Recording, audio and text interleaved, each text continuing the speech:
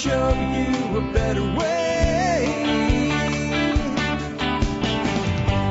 You don't have to be another face in the crowd. Hi folks, this is Jack Spirko with another edition of the Survival Podcast. As always, one man's view of the changing world, the changing times, and the things that we can all do to live a better life if times get tough, or even if they don't. Coming to you once again from Arlington, Texas today with episode 599 of the Survival Podcast. It is a Wednesday. It is January 2nd, 2011, and what does that mean? It is Groundhog Day. I don't think the groundhogs are coming out. Maybe in Puxatawny and all these other places they claim to be the original groundhog, where they grab the groundhog and they pull out the pet groundhog and they pretend to talk to him. Maybe that groundhog is coming out. But from Texas to the Northeast and back, I don't think groundhogs are coming out of their holes today at all. And what does that say? Shadow or no shadow? No early spring this year, man. It is a frozen wasteland out there. What are we going to talk about today from my little frozen wasteland in North Texas, where it is currently 11 degrees? We are going to talk about handguns today and selecting the right handgun for you, for your individual needs, and specifically selecting handguns as defensive tools. We're not really going to talk about handguns as hunting implements at all today. Before we do that, though, let's go ahead and take care of our sponsors. They do a lot to help take care of you by making sure the show is here Monday through Friday, 5 days a week, just about 52 weeks out of the year. Occasionally I go away, but even then I try to leave a show behind for you. Today's sponsor of the day, number one, is KnifeKits.com. That's again, KnifeKits.com. Knife Kits is an awesome provider of everything you need to become your own bladesmith and make your own custom knives. You can do this if you just kind of want to get started with something that's sort of akin to, remember when you were kids and they had models and you would go and like maybe the first model car or model train or model plane or whatever you would build would be a snap together kit. Everything would kind of fit together for you. You wouldn't have to use any glue, and instead of painting it, you would use stickers. Well, it ain't the same thing, but it's kind of that mentality. You got everything in one package, and everything is pre-fit to a degree, and you do the final form, fit, finish, and sharpening. Or you can get raw materials and build a custom knife from the ground up, and anything in between that. You can also get great videos and instructional materials on building knives, so it is a great place. They also give 5% off to all members of the Member Support Brigade. So if you're part of the Support Brigade, make sure you get your discount. But check out KnifeKits.com. I mean, these guys even have mammoth tusk material to make handles with. That tells you if there's something in the knife industry that you want, they probably have it. So check out KnifeKits.com. Next up today, Sawtooth Tactical. One of the really great, owner-operated companies out there. A guy takes care of his customers every single time. Zero complaints about service, zero complaints about delivery, zero anything other than praise from the audience for Sawtooth, and every order that I've ever heard about that's been placed there has been positive. I've ordered a lot of things from Jeff at Sawtooth myself, including a bunch of PMags recently, and he threw all kinds of little extra goodies in there, some chem lights and stuff like that. And I don't think it was because I was Jack Spirko. I think it was just because that's how he treats his customers, especially if he knows that you found him from the Survival Podcast, because I hear about that all the time. So check out Sawtooth Tactical so you can get all the things you need to live that tactical lifestyle. Next up today, remember to connect with us, especially with our social media outlets like Facebook and Twitter. Been having a lot of fun on Twitter yesterday. Been tweeting about this global warming that's iced in my entire backyard. Been tweeting about Groundhog Day and things like that. If you're not on Twitter or Facebook, you're not going to see that stuff. So make sure you connect with us on Facebook and Twitter. On Twitter, I am the Survival Pod C. On Facebook, you can find us at facebook.com/Survival Podcast. Last but not least, do consider joining the Member Support Brigade. Do that. You get exclusive content available only to members. You get discounts to only 20 vendors. And guess what, folks? I just heard today from Victory Seeds. I won't get them entered until this afternoon, but Victory Seeds is now doing 10% off all seed orders. So that is a great company with a lot of great unique varieties of seed. I've talked to the owner directly by email over there. We have a lot in common. He's huge on supporting the prepper community, and he was very excited to be able to get together with us and do something like this. This is the first thing like this they've ever done, and they had to kind of hurdle some technical obstacles to get it done. So it took them a couple days, but right from the beginning they wanted to do it. So once I get that up, if you're in the MSB, do consider, this is the time of year to order some seeds anyway. Give those guys a bit of business. Remember, High Mowing also does free shipping. So those two, when you're ordering your seeds, since they're supporting us, you support them. But that's just one example. I've got some other things coming to the MSB. I'm working with Seed Savers Exchange. They should be doing $10 off your first year of membership. So that's a pretty good discount. That's 25% off membership fees over there. So I'm working to make it better. I even have talked to the president of Raintree Nursery. He will be coming on the show Monday, and I'll see if I can swing some type of a discount with Raintree, because unlike the seed providers, they provide the plants. So just an example of how I'm working real hard to keep making this program better than it's ever been. All right, with that, let's go ahead and get into the main topic of today's show. I've been hesitant to do this, and I want to tell you why, because I think maybe if I tell you why I've been hesitant, it'll open your mind and open your ears and open your hearts to today's show to where you get more out of it. And you don't go, well, this is what I expected. I expected him to give me 10 models of guns and discuss 5 calibers, and we'll discuss some calibers, and tell me whether to buy a revolver or a semi-auto. And odds are the people who would be the most disappointed by today's show would be the people that have already decided, I'm going to buy a Glock 19 or a Springfield XD and 40 Smith. They've already made up their mind. And they're just looking for me to come in and justify their decision. And that's not what I'm here to do today. I'm here to help you figure out when you're buying your first handgun or your next handgun or your last handgun, whatever it is. What do I need to buy for my unique situation? And some of the reasons I've been hesitant to do this is, first of all, and this statement will make more sense in 15 minutes than it will right now. There is no place that I know of in all the subjects that we could talk about on the Survival Podcast where opinions are more broad and everybody's right, but everybody thinks everybody else is wrong than when it comes to handgun selection. Even with rifles, we can split hairs between .30-06 and .308 and stuff like that, but there is a broad spectrum in the world of rifles, and there's a broad set of applications in the world of rifles. With handguns for self-defense, we're being very specific. Our choices are not as great as we seem to believe they are, and the other guy's not wrong because he picked something other than yours, and you're not wrong because you picked something other than him. And there's so much of this dogma in the world of handguns. I don't like doing a show where I know I'm going to get like 500 people upset with me because I don't agree with you. So today's show is really not about what I think. It's about helping you understand. And that way we can get away from, personally I don't like the 40 Smith & Wesson. And oh my God, there go the keyboards right now. Wait till I get to it, I'll explain why. But I made that statement before kind of offhand, and I got like 400 emails from people that were all like, why don't you like the 40 Smith? Because I personally don't. I'll explain why later. But that's an opinion. That doesn't mean that if you own one, I think you should go trade it in on something else. The next one is because there's already so much material out about this. My good friend Eric Shelton does a show called the Handgun Podcast. He's got like 130, 131 episodes. 90% of those episodes focus on nothing but handguns because it's the Handgun Podcast. So if you want information on handguns, there's as much out there as you could ever want, and I don't like to redo other people's work. I like to bring unique content that is my own to you. So that's another reason I've held off. Last is, to me, I've kind of said this already, when you choose a handgun, this is personal. It's all about you. It's not about me. It's not about your buddy. It's not about the guy that owns a school and he trains people. That's great. I think handgun training is important. I'm going to talk about it. We have a new sponsor just came on this month that provides training. I think they do a great job, or I wouldn't have brought them on as a sponsor. But just because someone runs a school doesn't mean that their word on what handgun you should have is definitive and final. In fact, I don't think that the new sponsor has that opinion at all, right? Because their thing is bring whatever gun you have, we'll teach you how to use it. But I don't care if the person's a Navy SEAL. I don't care, because you know what? You're not going to be a Navy SEAL. So I don't care that the SEALs use a SIG 226. I think it's a great gun. I own one. I don't think you could do much better for, a medium to full-size frame 9mm semi-auto handgun. I think it's an awesome gun. But it doesn't mean that that is the only right weapon. Because again, you're not a SEAL. And you're not going to be a SEAL, and you're not going to do the things that SEALs do. Right? And if you are, then you don't need to listen to this show about handguns, because they'll issue you one, and if you don't like it, you'll buy what you want. And you're purpose trained. So, I don't care. I love James Yeager, right? But I don't care that he says a Glock 19 is the only answer, and if not, you're wrong. I don't care that that's his opinion.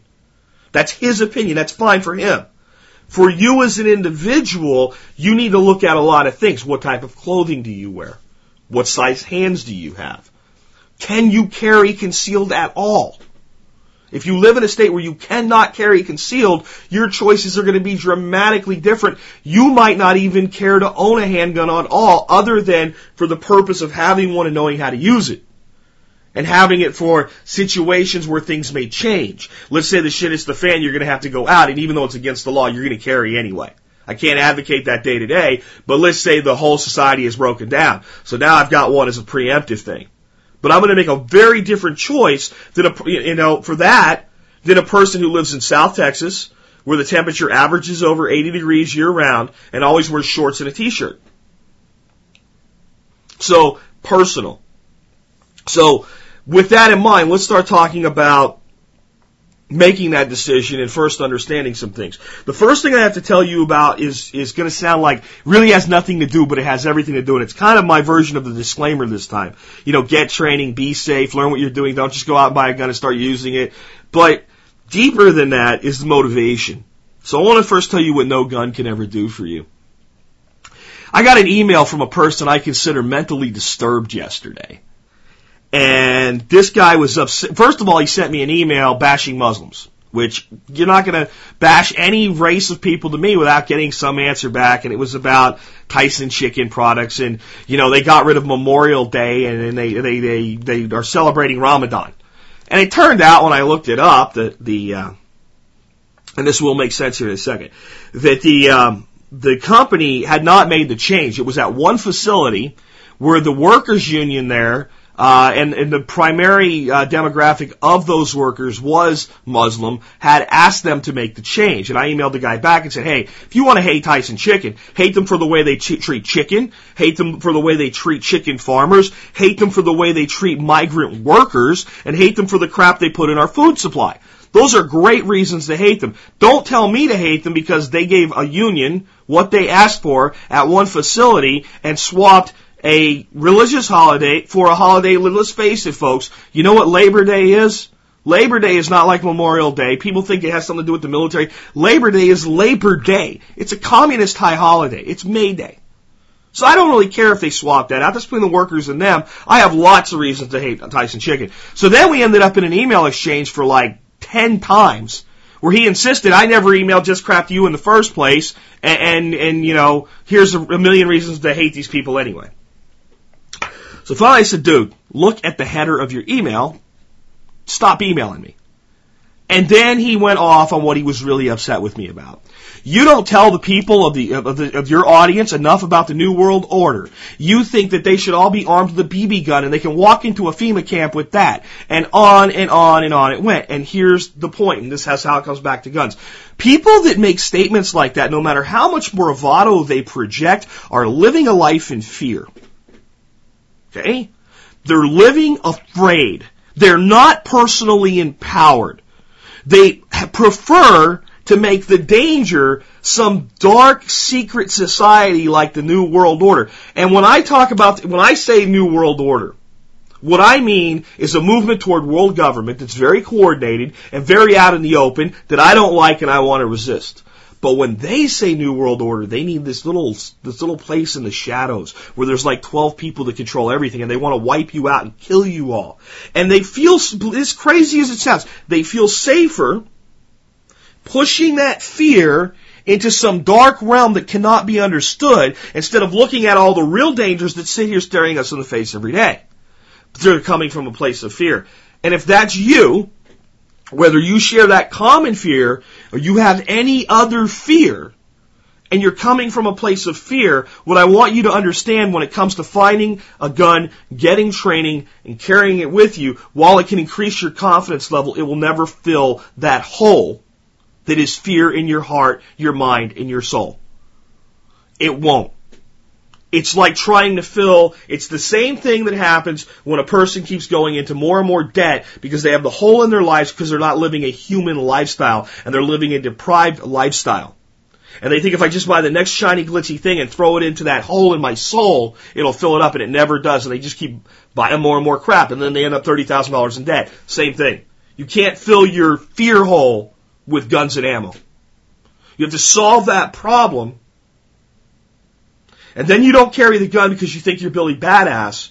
You carry the gun because you're confident in who and what you are. You believe you have a right to your life and to your safety, and you care enough about others that you want to protect their right to life and safety, and you understand that even though you're confident, you have limitations.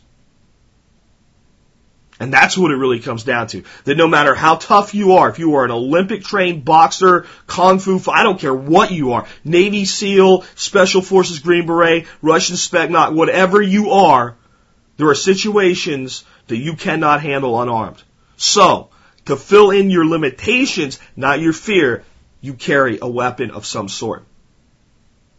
If you come from that angle, you are a good candidate to own a sidearm, a gun, right? If you don't, then you got work to do personally. Because you're not going to get anywhere with this. It's going to be like trying to plant seeds in the middle of the desert with no irrigation. And this is where we get people to do stupid shit. Alright? And I'm not gonna hold back any blunt language today. And if you're looking for a show with no blunt language, turn it off now, because I'm gonna be real with you.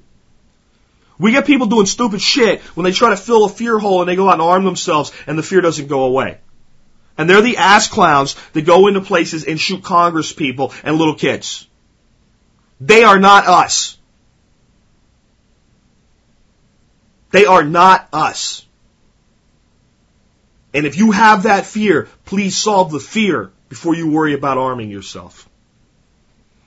The next thing is, why do we carry a handgun in the first place? Not why do we have a weapon, not why do we bear arms, why do we carry a handgun? Of all the weapons that are out there, from non-lethal to lethal, everything from a fly swatter to an M1 Abrams tank.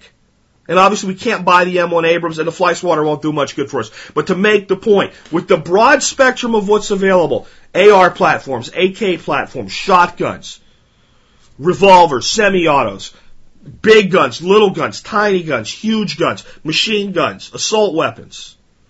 Of all the things that we could choose, why the hell would we choose a handgun? Is it because they're cool? No. Is it because they're the best tool for defending yourself? No. We only carry a handgun for one reason. It is impractical to carry a carbine or a rifle or a shotgun. That is the only reason. And no matter what you want to try to wrap around that or explain away, if the purpose of the gun is self-defense, then you want the most efficient, most effective weapon to provide that self-defense. And that means that when you use it, your life is in jeopardy and danger, and you or someone else will die or probably will die if you do not act. That is when you shoot somebody. Not because you're angry, not because you're pissed off, not because you're having a confrontation, but because you're in a conflict that has escalated to a point where you have to act to preserve life. And in that instance, the wounded person is still capable of taking a life. So you want to fight over, quickly, and efficiently. You want, boom, done. Shotguns do that. Rifles do that. Handguns often fail to do that. Handguns are inherently limited in power, in range, and in killing capability. Because they are smaller and do less damage than rifles and shotguns. So, since we're carrying for self-defense, the only reason we're relying on a handgun is because it's impractical to have a weapon better suited for the job. So, this is what I was talking about earlier. If you live in a place where you can't concealed carry and you're buying your first gun for defense, you're going to be much better off with, a shotgun with a 20-inch barrel. I have lots of handguns. I have lots of long guns. If you come sneaking around my house after dark when I'm upstairs laying in bed, what you're probably going to end up, pointed at you is a 20-gauge shotgun with 3-inch Magnum and number 4 buck. And you probably won't know it until you're laid flat out on the ground dead. Now, my .45 is kept very close to where my shotgun is. Why do I pick the shotgun up in that scenario? It's a better tool for the job. If we do not understand that we are taking the choice to carry a limited weapon due to the situation, we'll make poor decisions for ourselves. Such as, I can't tell you how many times I see people at a gun store, I'm buying the gun for my wife. Wife's not even with them. First mistake. And then, they want this small gun for their wife. And are you going to carry concealed? No. Is she going to carry concealed? No. Then you don't want a small gun for your wife. But she's small. Well, first of all, you bring her in because you don't know how small her hands really are until she puts them on the gun and can she control it. But a heavier gun and a gun with a little more size to it is going to be easier to shoot. It's going to have less felt recoil. And since you're not carrying it anyway, but then we need to be saying, well, if you're not going to carry it, do you have any other defensive weapons at home? Why are you buying the handgun? Now look, this is not, you don't need one. This is not anti-Second Amendment. This is making the right choice based on the resources you have available. If you have a nice shotgun, nice rifle, and you want a handgun for potential civil breakdown when you may have to conceal it, or one day you might get a concealed carry, or you just want to shoot it and you want to learn, fine. But if we're buying for defense, buy the best tool for the job first.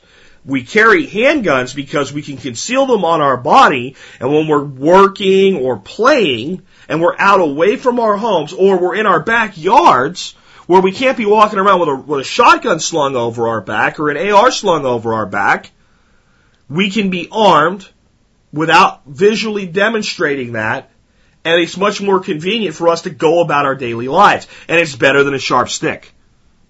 We have to understand that. The next thing is, TV ain't even close to reality. If you are making any part of your decision based on anything you've ever seen on a TV in your life, get it out of your head and quit it. TV ain't reality.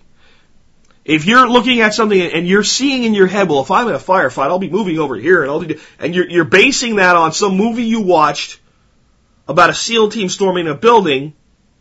First of all, it was bullshit, because SEAL teams storm buildings, not with handguns. It's a backup tool, or a situational tool, right? They're going to use carbines. Why? Better for the job.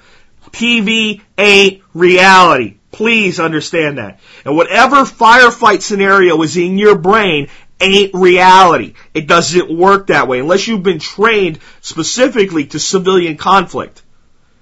Unless you've had that type of training and understand its quickness, its viciousness, its randomness, whatever you think is wrong. So let it go, because that's nothing to do with making the right decision in the first place.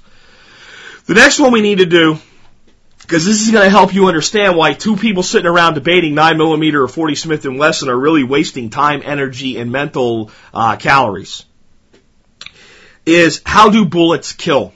And this is going to be way overly simplified, and I'm sure surgeons and doctors and ballisticians as well would tell me all the additional things I'm leaving out. But I'm going to give you everything you really know to understand how bullets kill. They kill through two main ways: penetration and shock. And both matter. Both matter a hell of a lot. Penetration is vitally important, and it's why when we hear nonsense like, well, those rounds just pencil through, the person saying it doesn't really know what the hell they're talking about. Because let's face it, if I take an arrow for a bow and arrow, which is the field point on it, and I walk up to you and I ram it through your chest and out your back, and it goes completely through one of your lungs, you're going to have the worst day of your life, and it might be the last bad day of your life. In fact, it's probably going to be the last bad day of your life, because your lung's going to collapse, you'll probably die, because if I stabbed you with the arrow, I probably didn't bring along a medical kit to help you, and I'm probably not trying to get you to a hospital. So even though we haven't had a lot of shock damage from that, we've had pretty much 100% penetrative damage, because the lung was penetrated through both sides, we've got a real problem. The problem when we only use penetrative damage, even highly lethal penetrative damage, is that the person that receives the damage often does not stop sufficiently so that they're no longer a lethal threat to us. This is, again, if you're firing your weapon, it means your life or the life of someone else is in danger. And if that is not the case, you should not be firing your weapon, right? What that means is we need a quick, efficient stop. Whether that be from kill or incapacitation, I don't really give a damn, but the person on the receiving end needs to be completely incapable of doing whatever they were doing to get shot in the first place as quickly as possible. If I shoot you with a .22 long rifle, solid lead, through your heart, in no time at all, you'll find yourself dead. You might, from systemic shock, not bullet shock, but systemic shock, be incapacitated. But if you're keyed up, even mortally wounded in the heart, with a non-expanding round, sometimes 2, 4, 6, 8 seconds of continuation or more, and it takes 1 second to die. And that's why we need to look at the shock value. Shock value, first of all, anything that penetrates has some shock value. There's some transfer of energy into the target.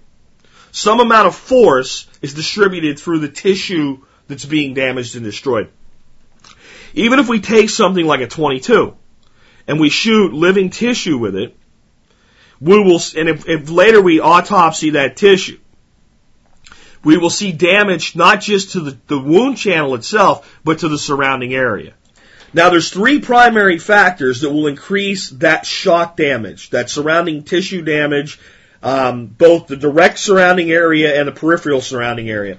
One is a heavier projectile. If we take a heavier projectile with the same penetration characteristics, moving at the same speed, mass times force, or mass times acceleration equals force, so it will transmit more energy into the target. So that's one way. 2 is we can increase the speed. Since, mass times acceleration equals force, if we increase the acceleration and we move the projectile at a higher speed into the target, we will increase the traumatic damage. And the last is the diameter, both when the projectile enters and during as it traverses through and either ends up in the target deeply or exits the rear. So that's the expansion characteristics and the overall diameter of the bullet in the first place. Let me put it to you this way. If I shoot a deer, a human, anything with a 44 caliber slug, it doesn't need to do anywhere near as much expansion as a 35 caliber slug to create the same style of wound channel, because it starts out bigger to begin with. When someone's hit with a 50 caliber musket ball at a relatively modest velocity compared to modern firearms, as long as it goes in, it's going to do a tremendous amount of damage because it's already a half-inch in diameter before it got started. When we add the 3 together, increased velocity, increased caliber and expansion characteristics, and increased weight, all of those things magnify the total foot-pounds of energy delivered to the body. Why is this important? Because when we look at handguns, that number is always low compared to a complete charge of buckshot or a rifle slug. It just is. Because there's less velocity, there's less weight, and generally speaking, calibers are smaller, or if the caliber's not smaller, the weight is still smaller, or the velocity is such that it all brings the whole equation down. And what does that mean? That means that the lethality difference between something like a .38 Special and a .357 Magnum are a hell of a lot different than the lethality scale difference between, let's say, a .270 Winchester and a .30-06 Springfield. We can argue those two forever. When it comes down to it, human or, mid to large game, both are damn lethal. But when we look at a .38 Special versus a .357, we can have some meaningful differences there. And that's why there's all the debate. That's why there's all the opinions. That's why there's all the people that think you're underarmed with a 9mm, but you're fine with a 40 Smith & Wesson and you're at overkill with a 45. To me, it's still all about your personal needs and choice. The next thing I want to tell you is that hunting isn't self-defense and self-defense isn't hunting. These are 2 entirely different worlds. One of the weapons that I would carry when it's really hot out and you're in light clothing is a Bersa 380. It's a mid-priced, low-priced actually as far as I'm concerned, a compact 380 pistol. Some people love it, some people hate it, but I know a lot of law enforcement officers that carry it as a backup piece or an off-duty piece, trust their life to it every day. I've got one, I've shot it tremendous amounts of time. They had one failure to feed one time which I can't tell you any handgun I fired more than 1,000 rounds out of that hasn't had at least one malfunction. Malfunctions are part of handguns. That's why you need to train to deal with malfunctions.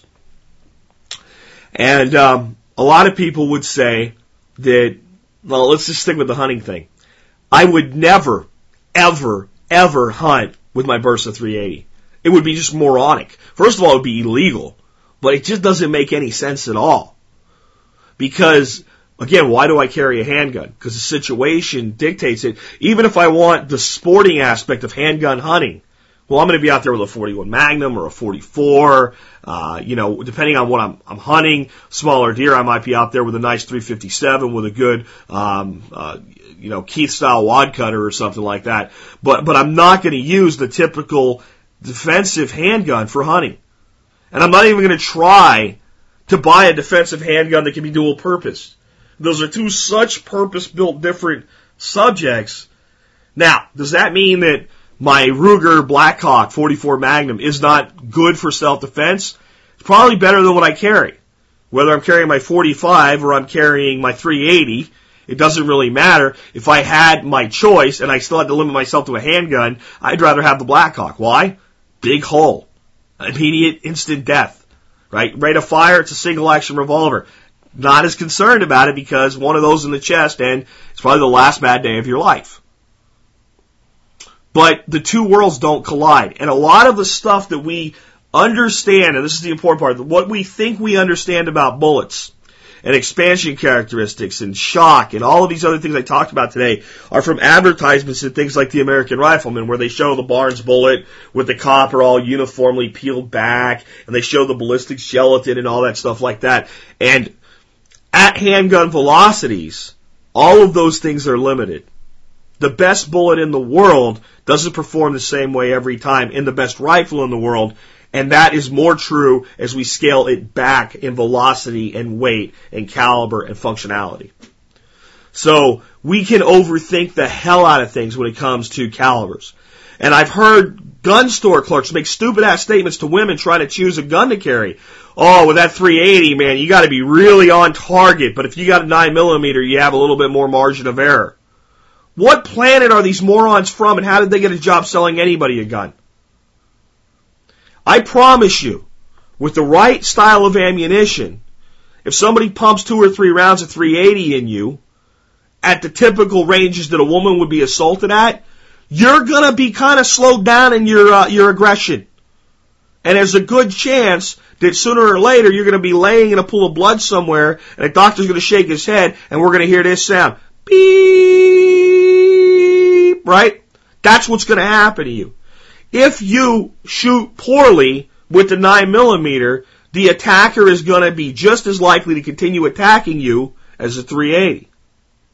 Does that mean that there's not more lethality? Does that mean there's not more foot-pounds of energy? Does that not mean that I can make a better case for a 9mm as a defensive round than a 380? It doesn't mean that at all. Of course I can. Everything I've explained to you about shock and penetration, if we look at all things being equal, but can that 111-pound lady that wants to buy a concealed carry handbag tuck that gun in there the same way, shoot it as well? Some people will say yes, some people will say no, and then they'll point to a woman who's 111 pounds. It's an ISPC championship that shoots champion that shoots 45s, but that's her. That's her. That's not you. So what I believe is that when you're going to make that decision, you actually should go to a place where you can rent guns. And you should get guns in different sizes and formats and calibers and pay $12 an hour. And go out there and shoot the damn thing. And see if you're comfortable with it. Does it work well for you? Because I'm going to tell you this. Anybody out there is better off with a light-framed 38 special with a 2-inch barrel than they are with a sharp-pointed stick. And for all the talk about how ineffective that weapon might be from some people, and all the talk I've heard about, well, this caliber's not sufficient, and this will pencil through, and the people survive this. I've never seen any of those people making those claims saying, hey, you know what? Why don't I show you how weak this weapon is? I'll stand here, shoot me a couple times. and watch the bullets bounce off. Because it doesn't happen. So we've really got to stick to this understanding that self-defense is about being able to implement the defense. If you can't draw the weapon, point the weapon, fire the weapon, and put the bullets where they need to go, put those rounds into center mass. And that's about training, and it's about situational limitations. You know, one firearms instructor I won't name here had a big argument with somebody saying, "Oh, this handgun, of course it fit." Your excuse that it doesn't fit your hands is nonsense. Basically, was what this guy said. He's full of shit. I'm sorry, I love the guy, but he's full of shit, right? Because maybe this person has hands half my size. I have what I consider mid to large size hands. I wear an extra large glove, to put it in perspective. You know? Well, maybe this person has hands that are half my size. Is it reasonable that both of us are going to be comfortable shooting a weapon with the same dimensions? No. So, if you're not comfortable with the frame and the fit of a weapon, you're not going to be able to fire it well. You're not going to be able to do proper form. You're not going to be able to do all the things that a trainer's going to want you to do. And again, we have to keep an understanding, it ain't the movies, it ain't TV. You know, there was a fat guy named Cannon, a detective show. This guy used to shoot like helicopters out of the air with a Snubnos 38. That ain't realistic. But I'll tell you what else isn't realistic. The concept that you're going to have to worry about making a 50-yard shot in a life-and-death situation involving a handgun. That's stupid. The threat has to be close enough to you to do you harm. And to give you no choice but to act lethally. So let me go through some calibers and I'll tell you what I think of them. 380. I do admit that I consider it a little bit underpowered, but some of the frames that it's available on and its shootability in those frames is just absolutely awesome. And 2 380s in the chest is better than 1 9mm in the chest. And I mean, that's putting it as bluntly as I can. We also have to understand the 380, the 9mm, the 38 Special, and the 357 Magnum, same diameter, same caliber. They're all basically .357 caliber.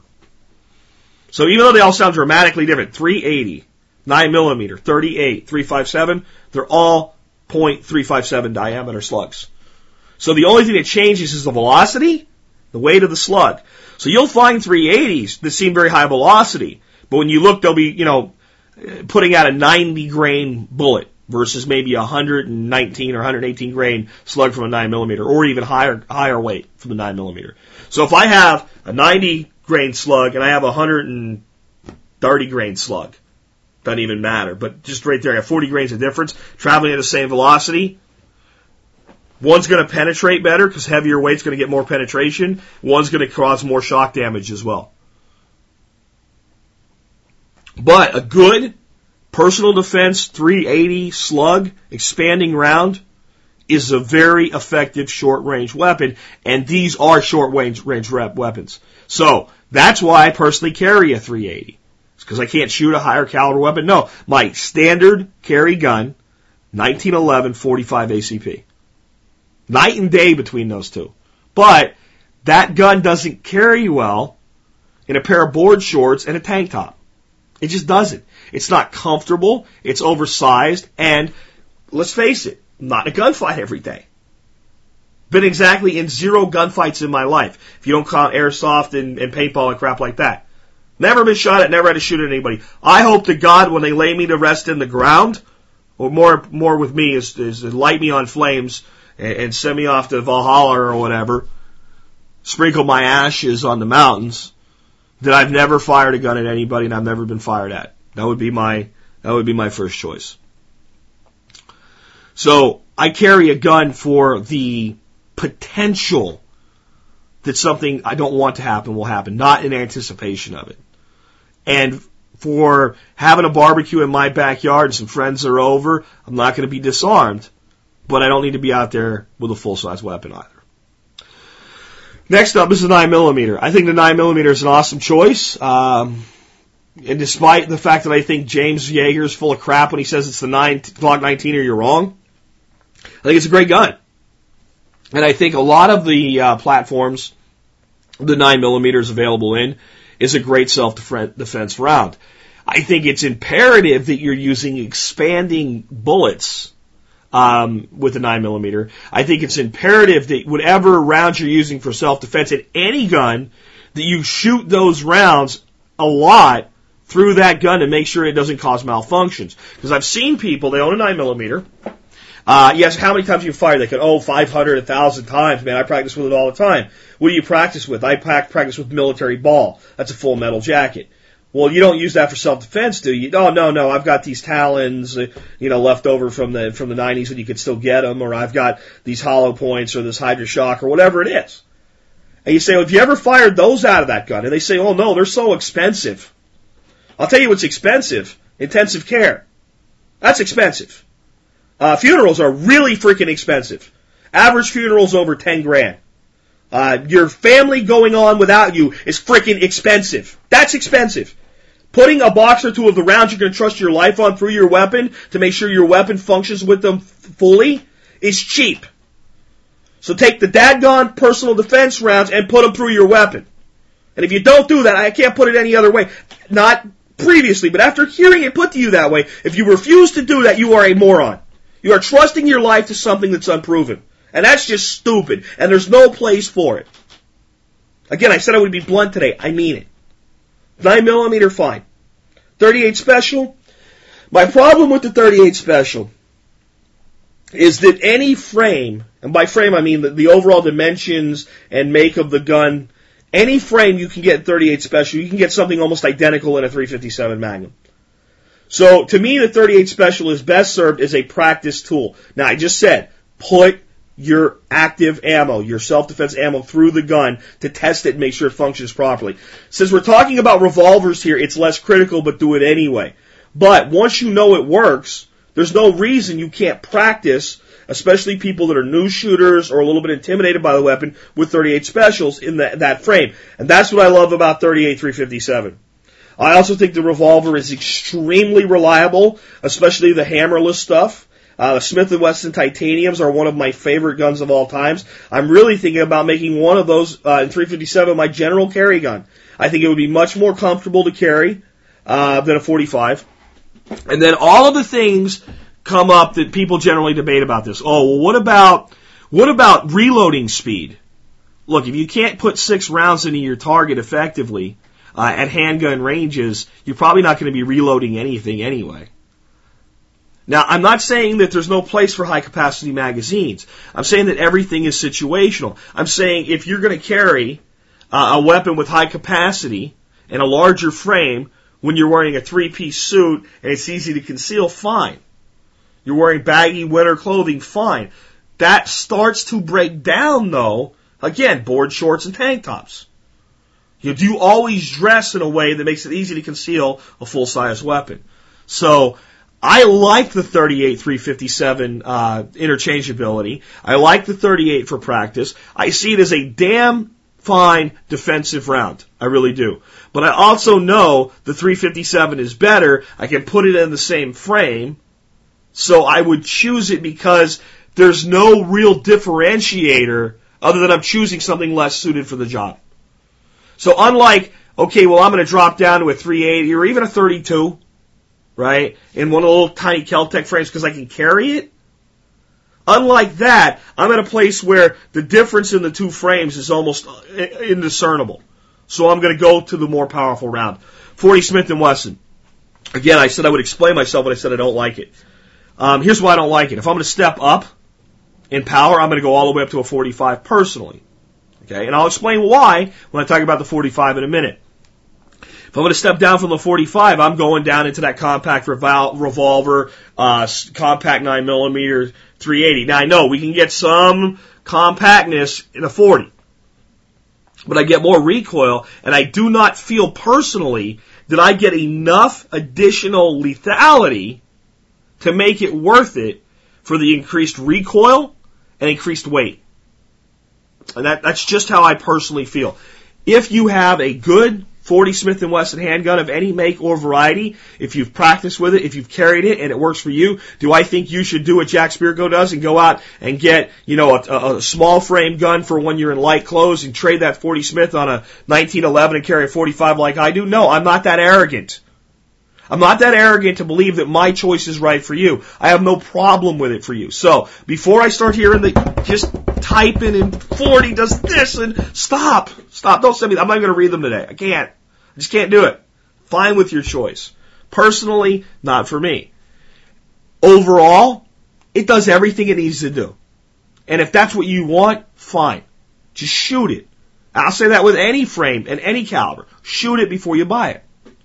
Make sure, and don't believe that if you're in a lethal situation and you dump 2 9mm into a person, if you would have dumped 2 40s in the exact same spot, you're any safer. Don't make the decision for that reason, because I just think it's complete crap. I also think the .40 had the potential to be one of the great handgun calibers, and it still is in its original form. It's called a 10mm. Now, this is a full-size gun, but the 10mm does step up the power enough for me to take the extra recoil. You know why we have the .40? Because the FBI started letting people in that were too small to be FBI agents, in my opinion. I'm sorry. If you're going to be a field agent out there in the FBI having to take down bad guys, you should have a certain amount of physicality capability. But instead, they started bringing in these limp-wristed guys and limp-wristed ladies. They took away the height and weight requirements, and they did that about the same time, or just before, actually, they started evaluating a new round for field deployment. So the FBI starts evaluating the 10mm. Notice the 10mm? It's a .40 Smith & Wesson with a slightly longer case, and the weapon it fires in is rated to higher pressures, so it can be loaded to higher pressures. The 10mm is to the .40 what the .357 is to the .38 Special, except you don't have interoperability. You can't put .40 Smith & Wessons in your 10mm handgun. That's a bad idea, because we're like semi-autos versus revolvers. If somebody made a revolver that fired the 10mm, and somebody may have, you would be able to fire .40 Smith & Wesson in it. Same caliber, slightly shorter, lower pressure. So, the FBI starts doing trials on these 10mm, and they are awesome. The lethality is huge. It's just a hair under .41 Magnum performance. It's a weapon that, if there is a dual purpose gun, one that could be carried for self-defense and hunting, it's a 10mm auto. The frames are large, but, they're large in the realm of a 1911 large. If you carry a 1911, you could carry a 10mm. But these agents, the smaller of them, couldn't get their hands on the grips right. So they brought down, now, actually this is what I would recommend, right? It should be whatever fits you. So the other problem with the 10mm with law enforcement was it had over-penetration. It was so powerful it was more likely to go through the target. So they started testing it with reduced loads. And then once they determined kind of the velocity, and I was being too hard on the FBI there, because this is what they really did. Once they determined the velocity energy that they wanted, they realized they didn't need the longer case. So they went to a shorter case, more compact frame, less weight, and they still kept that additional lethality over, 38 Special and 9mm. And that's why they made that choice. But that's how the 10mm went from being was going to be the next great handgun cartridge to being kind of a niche thing. Because whatever government adopts will do well. And if you think about it, everything we're talking about has been used by the government except the 380, and the 380 is a baby 9mm. 9mm, 38, 357, so the 38 created the 357. 38s were used by police departments all over the country for 50 years. Some stepped up 357, some didn't. Same thing with limp-wristed people that can't shoot the damn things. And then the 40 being adopted by the FBI and law enforcement in general made it kind of king. But the 10mm, I don't have it in my notes, but I have to say, if you're a bigger guy and you have the type of clothing where you can carry it and you're using a good frangible round that won't over-penetrate, what an awesome gun. It really is. My personal choice is a 45, 1911, and I'll tell you why. It's not because I believe a bigger hole's a better hole. It's not that I carry a 45 because they don't make a 46. It's not any of the typical reasons that somebody gives as to why they would carry a high caliber, powerful handgun like 45 and a full-size frame like a 1911. I carry a 1911 because when I was 8 years old, My grandfather put one in my hand and started teaching me how to shoot it. And from the time I was 8 years old until I went off to the Army, 90% of the time, if there was a handgun in my hand, it was either a Ruger single 6.22 or a 1911. And I grew up shooting 1911s. And when I pick up a 1911, it points like it's part of my hand, like it's an extended finger. Every point on that weapon, the safety, the gear on the side where the thumbs lay, the dimensions of the trigger guard, the way that it feels, its weight, its heft, its balance, everything in that gun is as natural to me as pointing my hand. Because I started shooting it when I was 8 years old. This is the important part. Had that gun been a Colt Police Positive .357 revolver, which was something my father had for self-defense, had I shot that as frequently and was trained with it as much as a .45, I would feel the same way about that. Had I been born later and somebody put a Glock 19 in my hand, I would feel the same way about that. What I'm saying is there's people that have gone through so much of their life training with a particular frame, they have now developed muscle memory, touch memory, tactical memory. Everything's based on that frame. And for me, if that's you, why fight nature? Does that mean that I don't own anything else and I don't shoot anything else? Does that mean if I pick up a Glock, I'm not decent with it? In fact, I can tell you that when it comes to rapid fire, double tapping, things like that, of course I shoot a 9mm better. Why? Less recoil. No matter who you are, no matter how well you control recoil, if you reduce it, you control it better. So that, I think, is an important thing to take into account. Have you already been trained with something?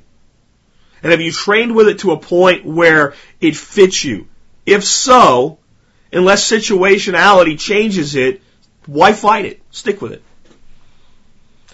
Next up today, I want to talk about some different things as we go through and actually making your choices. Next is the situational requirements. So what are the situational requirements?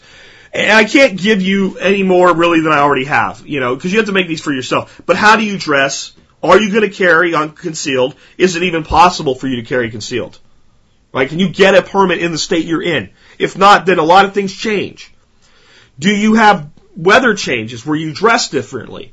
Is it reasonable to think that maybe long term you need 2 handguns? If so, I would tell you your first handgun is the one for the smaller one. The one for the warm weather. Because I can still carry that weapon when I'm fully clothed. Okay? Now I know some people are going to disagree, but it's okay if you disagree. It's your personal choice. But that's the way if I could only buy one, and I live in a climate where I'm going to spend a lot of time wearing really skimpy clothing, then I'm going to buy the weapon that fits me for the predominant period of time that still functions during the other period of time. But the situational requirements, these personal requirements, are important. How that weapon fits your hands, I don't care what anybody says, is important. If I sit down with you and I show you a proper hand grip, and you have such small hands that on a particular frame, you can't get the grip right, you need a smaller frame weapon to be efficient with it.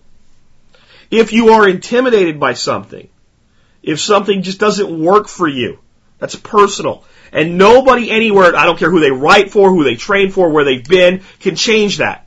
It's not right for you. You have to make a different choice. Next is a lethality requirement. I do think that if you can carry 2 weapons equally well for the situation, and one has a higher lethality rating, carry the weapon with the higher lethality rating, because we are all, as I started out with, we're already limiting the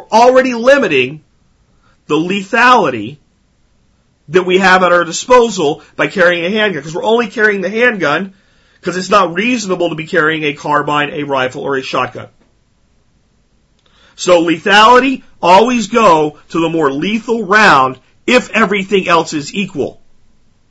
If everything else is not equal, then we have to bring them into the equation. So I would never, for instance, have a .357 Magnum revolver loaded up with .38 specials on my person unless it was the only ammunition I could get my hands on. And that would be the most equal scenario I could come up with. But if I have 2 handguns that I'm making a choice between. One's a 380, one's a 9mm. The frames are identical in size. I've shot them. I can shoot them both equally well, or the differences are inconsequential for real world, then I'm going to go with the 9mm. And then people would say, well, why won't you step up to the 40? Because, again, we go back to personal requirements. Personal issue. Again, I have nothing against your 40. And if I didn't mention you're around, you carry a 357 SIG or anything else, it's fine. It's okay. But these are the things to think about. Next is capacity. I think it's the most overrated and least understood factor. And it goes back to people not understanding the shit on TV ain't real and it doesn't work that way.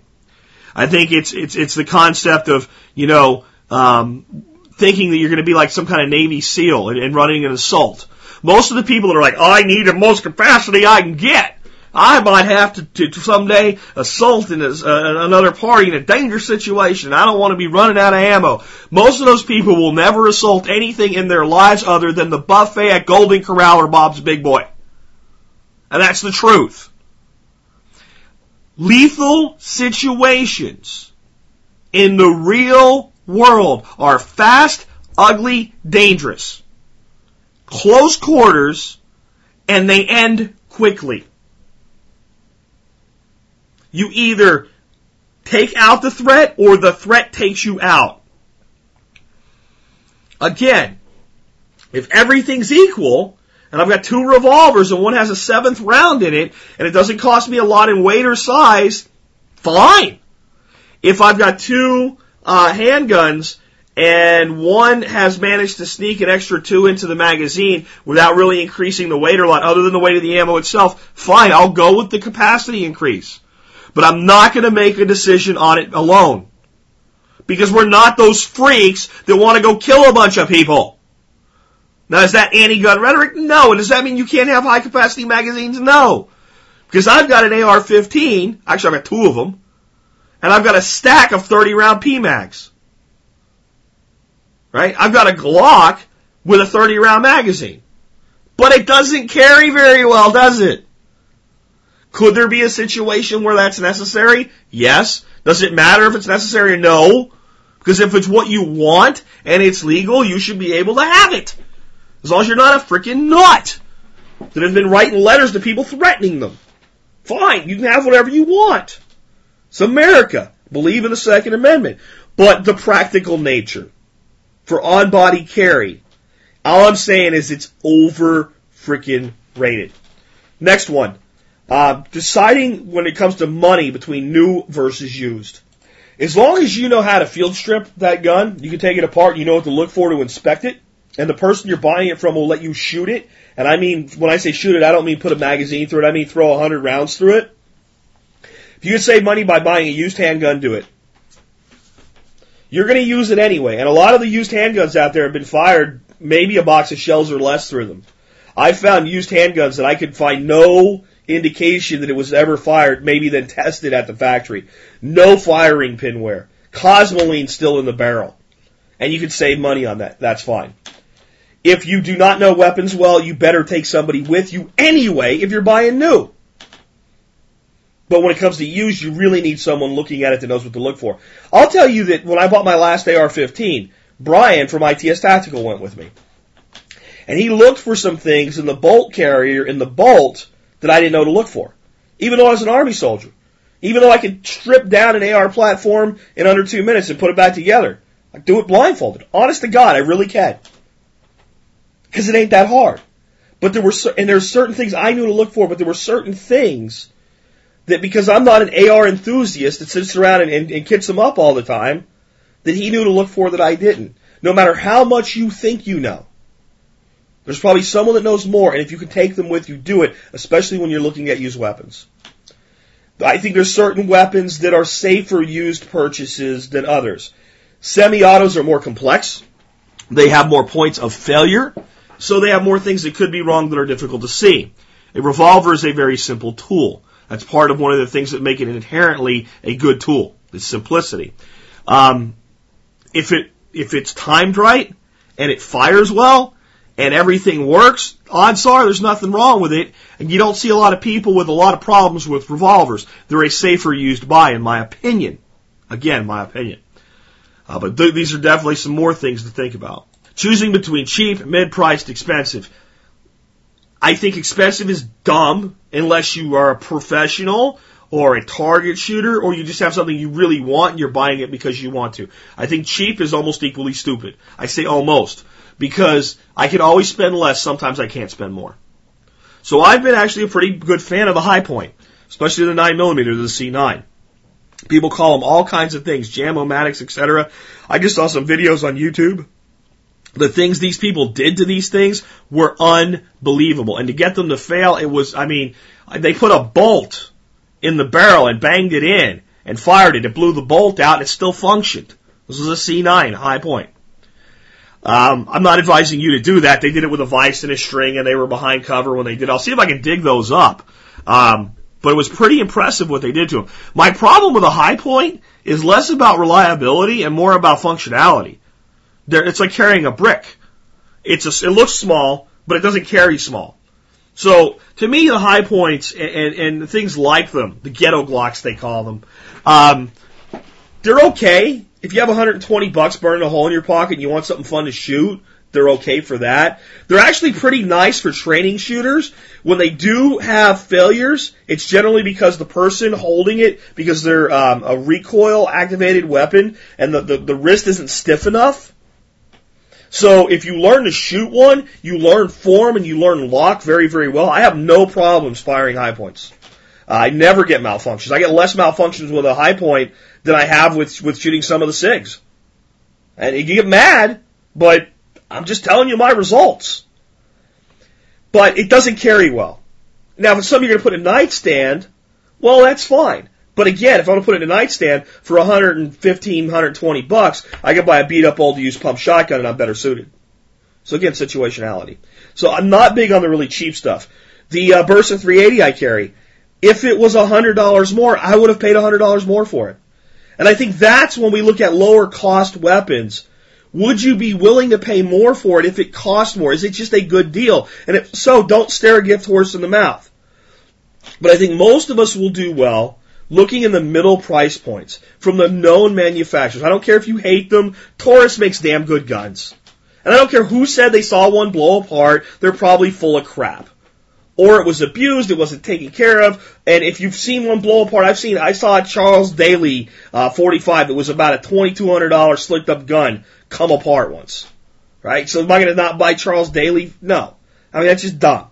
So, Taurus, Smith & Wesson, Colt, Rossi even makes good revolvers. I'm not hip on much else they do, but Rossi makes decent revolvers. In fact, if it's a well-known name brand, they build a good product. Here's what we have to understand about firearms manufacturers.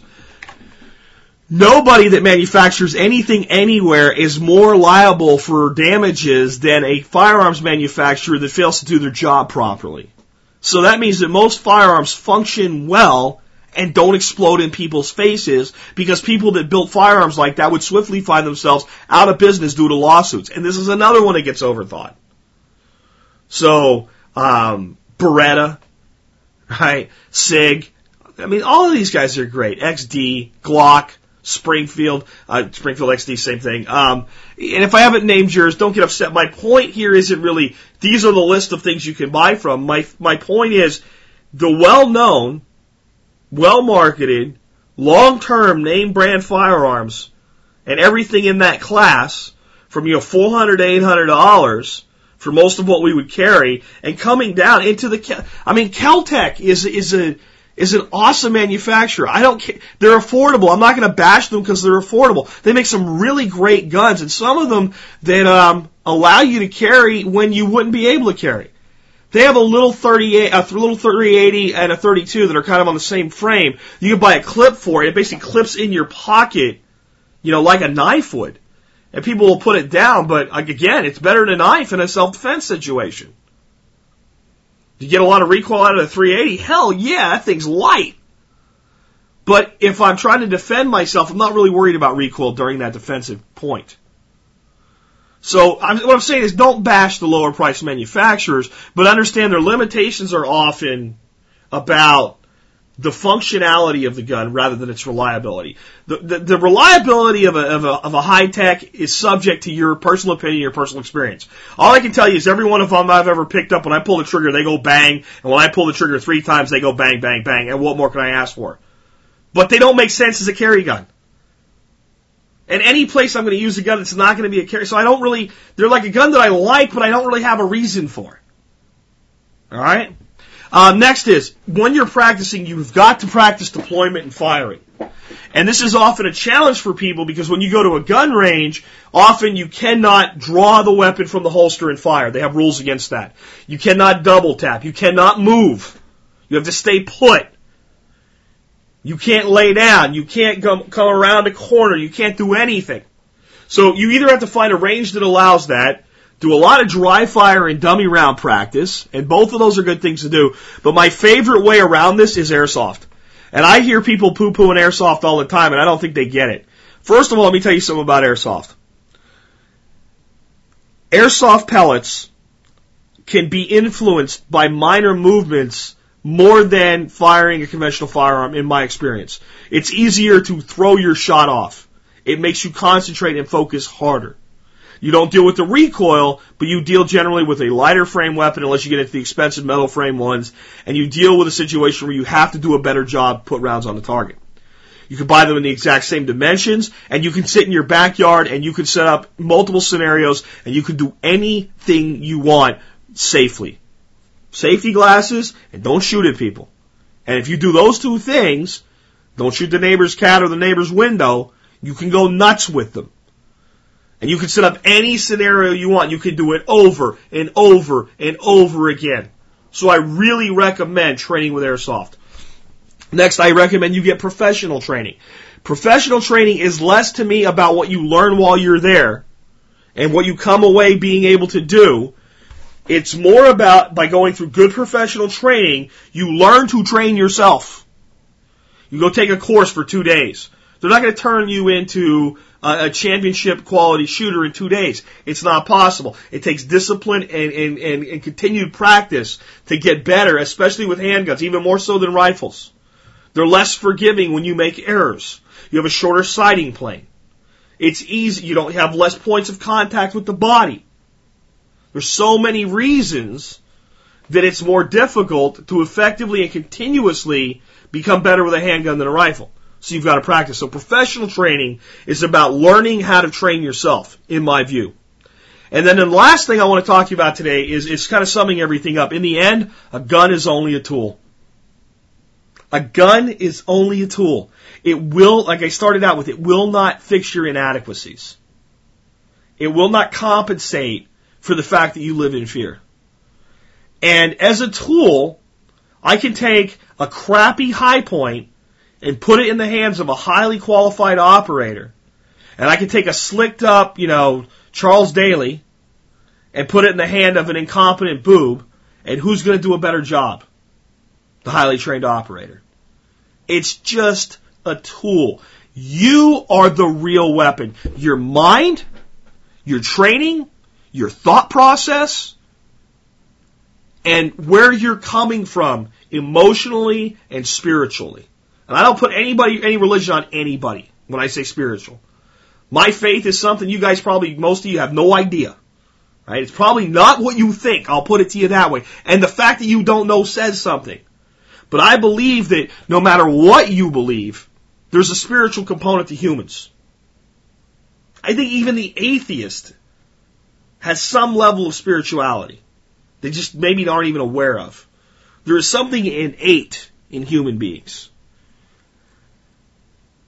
And if you don't have that right, so that you walk with confidence but understand your limitations, it's about confidence and humility at the same time. If you don't have that balance, the gun won't help you. When the time comes to need it, you'll fail to use it properly. Or you'll fail to use it at all. You'll be like the person with the fire extinguisher that when they start to get a small kitchen fire, runs out of their home and the whole house burns down and the fire extinguisher with it. You have, and it's not about training per se. That is a component of it. What I'm talking about is much, much deeper. You have to be willing to acknowledge the fact that you and others have a right to life. And you have to believe that in your core. And you have to believe that everybody has that right until the point where they choose to take that very right of safety and life away from another. And that when that person makes that choice, they've made your decision for you to act in defense of yourself or others. Confident people can do that. People who are empowered and believe in themselves and believe in others can do that. Anybody else capable of taking a life without that balance is nothing but a freaking thug. And I hope when that person acts, the well-balanced, well-armed, prepared person is around. Because I want you to understand the biggest fact about carrying a gun. And I've gotten flack about this statement before. But it's true. You are more likely to have the opportunity to use your weapon to save the life of someone else than to save the life of yourself. I don't care who you are. I don't care how well trained you are. If somebody walks up behind you and shoots you, you're dead before you can draw your weapon. If somebody walks up to you and hits you over the head with a bat, you'll never be able to draw your weapon. Stabbed in the back, jumped by 6 guys. Whenever you're carrying a weapon, understand there will be a gun at every fight you're ever in because you brought it. You can get a situation where it can be taken away from you. The situation where a person is most likely going to be able to effectively defend life and property is going to be where they are one of an observer first. You're at a place and the guy that walks in and starts shooting doesn't shoot you first. You can react. You can move. You can get the hell off the X the way James Yeager says. You can take cover and you can return fire. If you get the first one, center of mass, it's probably the last bad day of your life. And that's why the person that carries a weapon or is armed, even if you don't carry, you can only be armed in your home. You understand that the defense is about more than yourself. It's about your family. It's about strangers you've never met, but you believe they have the inherent right to life and safety as well. It's about your fellow countrymen. It's about your brother and sister that you've never met, but you're brothers and sisters because you both inhabit planet Earth. And these rights that we speak of in America as American rights, we know are not American rights. They are human rights. The right to life, liberty, and self-defense of those is not an American right given to you by your Constitution. It is a human right protected by your Constitution. And if you don't understand the difference of that, please learn before you go around arming yourself. And if you are not willing to defend the life of others, ask yourself why. I won't tell you what to do about it. Please ask yourself why. Something's wrong. And take the self-discipline to work through it. And I think most people will help others. If we won't help others, none of what we do really matters. We prepare on this show all the time. We talk about preparing if the shit hits the fan. But if some semblance of humanity doesn't remain, what's the point? These are the deeper things to think about when you're buying that next handgun. It's not just about the one that looked coolest in the magazine, or the one you saw on the TV set, or the one your Navy SEAL buddy told you to buy. It's about yourself, and it's about your internal self as much as your external self. I don't care if it's your first one or your 15th. These are the things to evaluate when choosing that next handgun. Told you this show would be a little bit different. I hope you got a lot out of it, though. I hope it's made you think. And if you've enjoyed it, please consider sharing it with others. I think this might be a good one to reach outside the general preparedness marketplace with. people that are just into guns. A new way of looking at an old question, which gun is right for me? And with that, this has been Jack Spirko with another edition of the Survival Podcast, helping you figure out how to live that better life if times get tough, or even if they don't. Seeing our food these days, you know it's on our TVs. Sometimes we forget we are what we eat. I don't know the answer. It's like there's nothing I can do. It's the price we pay, I guess, when we follow all the rules. There's a better way to do this. Let me show you a better way. You don't have to be another face in the crowd. Don't have to live the way they tell you to. Make your own way and the others will follow. Revolution is you. Revolution is you.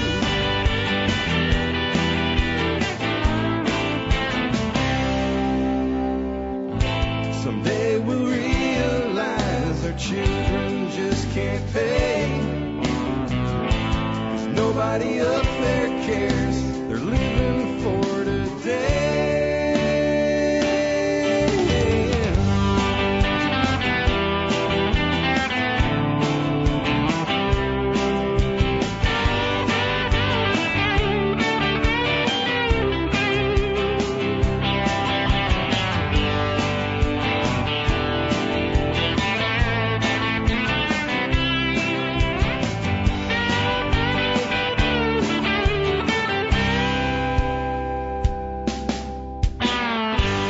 You don't have to be another face in the crowd. Don't have to live the way they tell you to. Make your own way and the others will follow. The revolution is you. The revolution is you.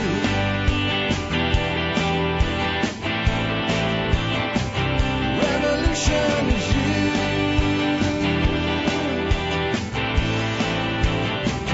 Revolution is you.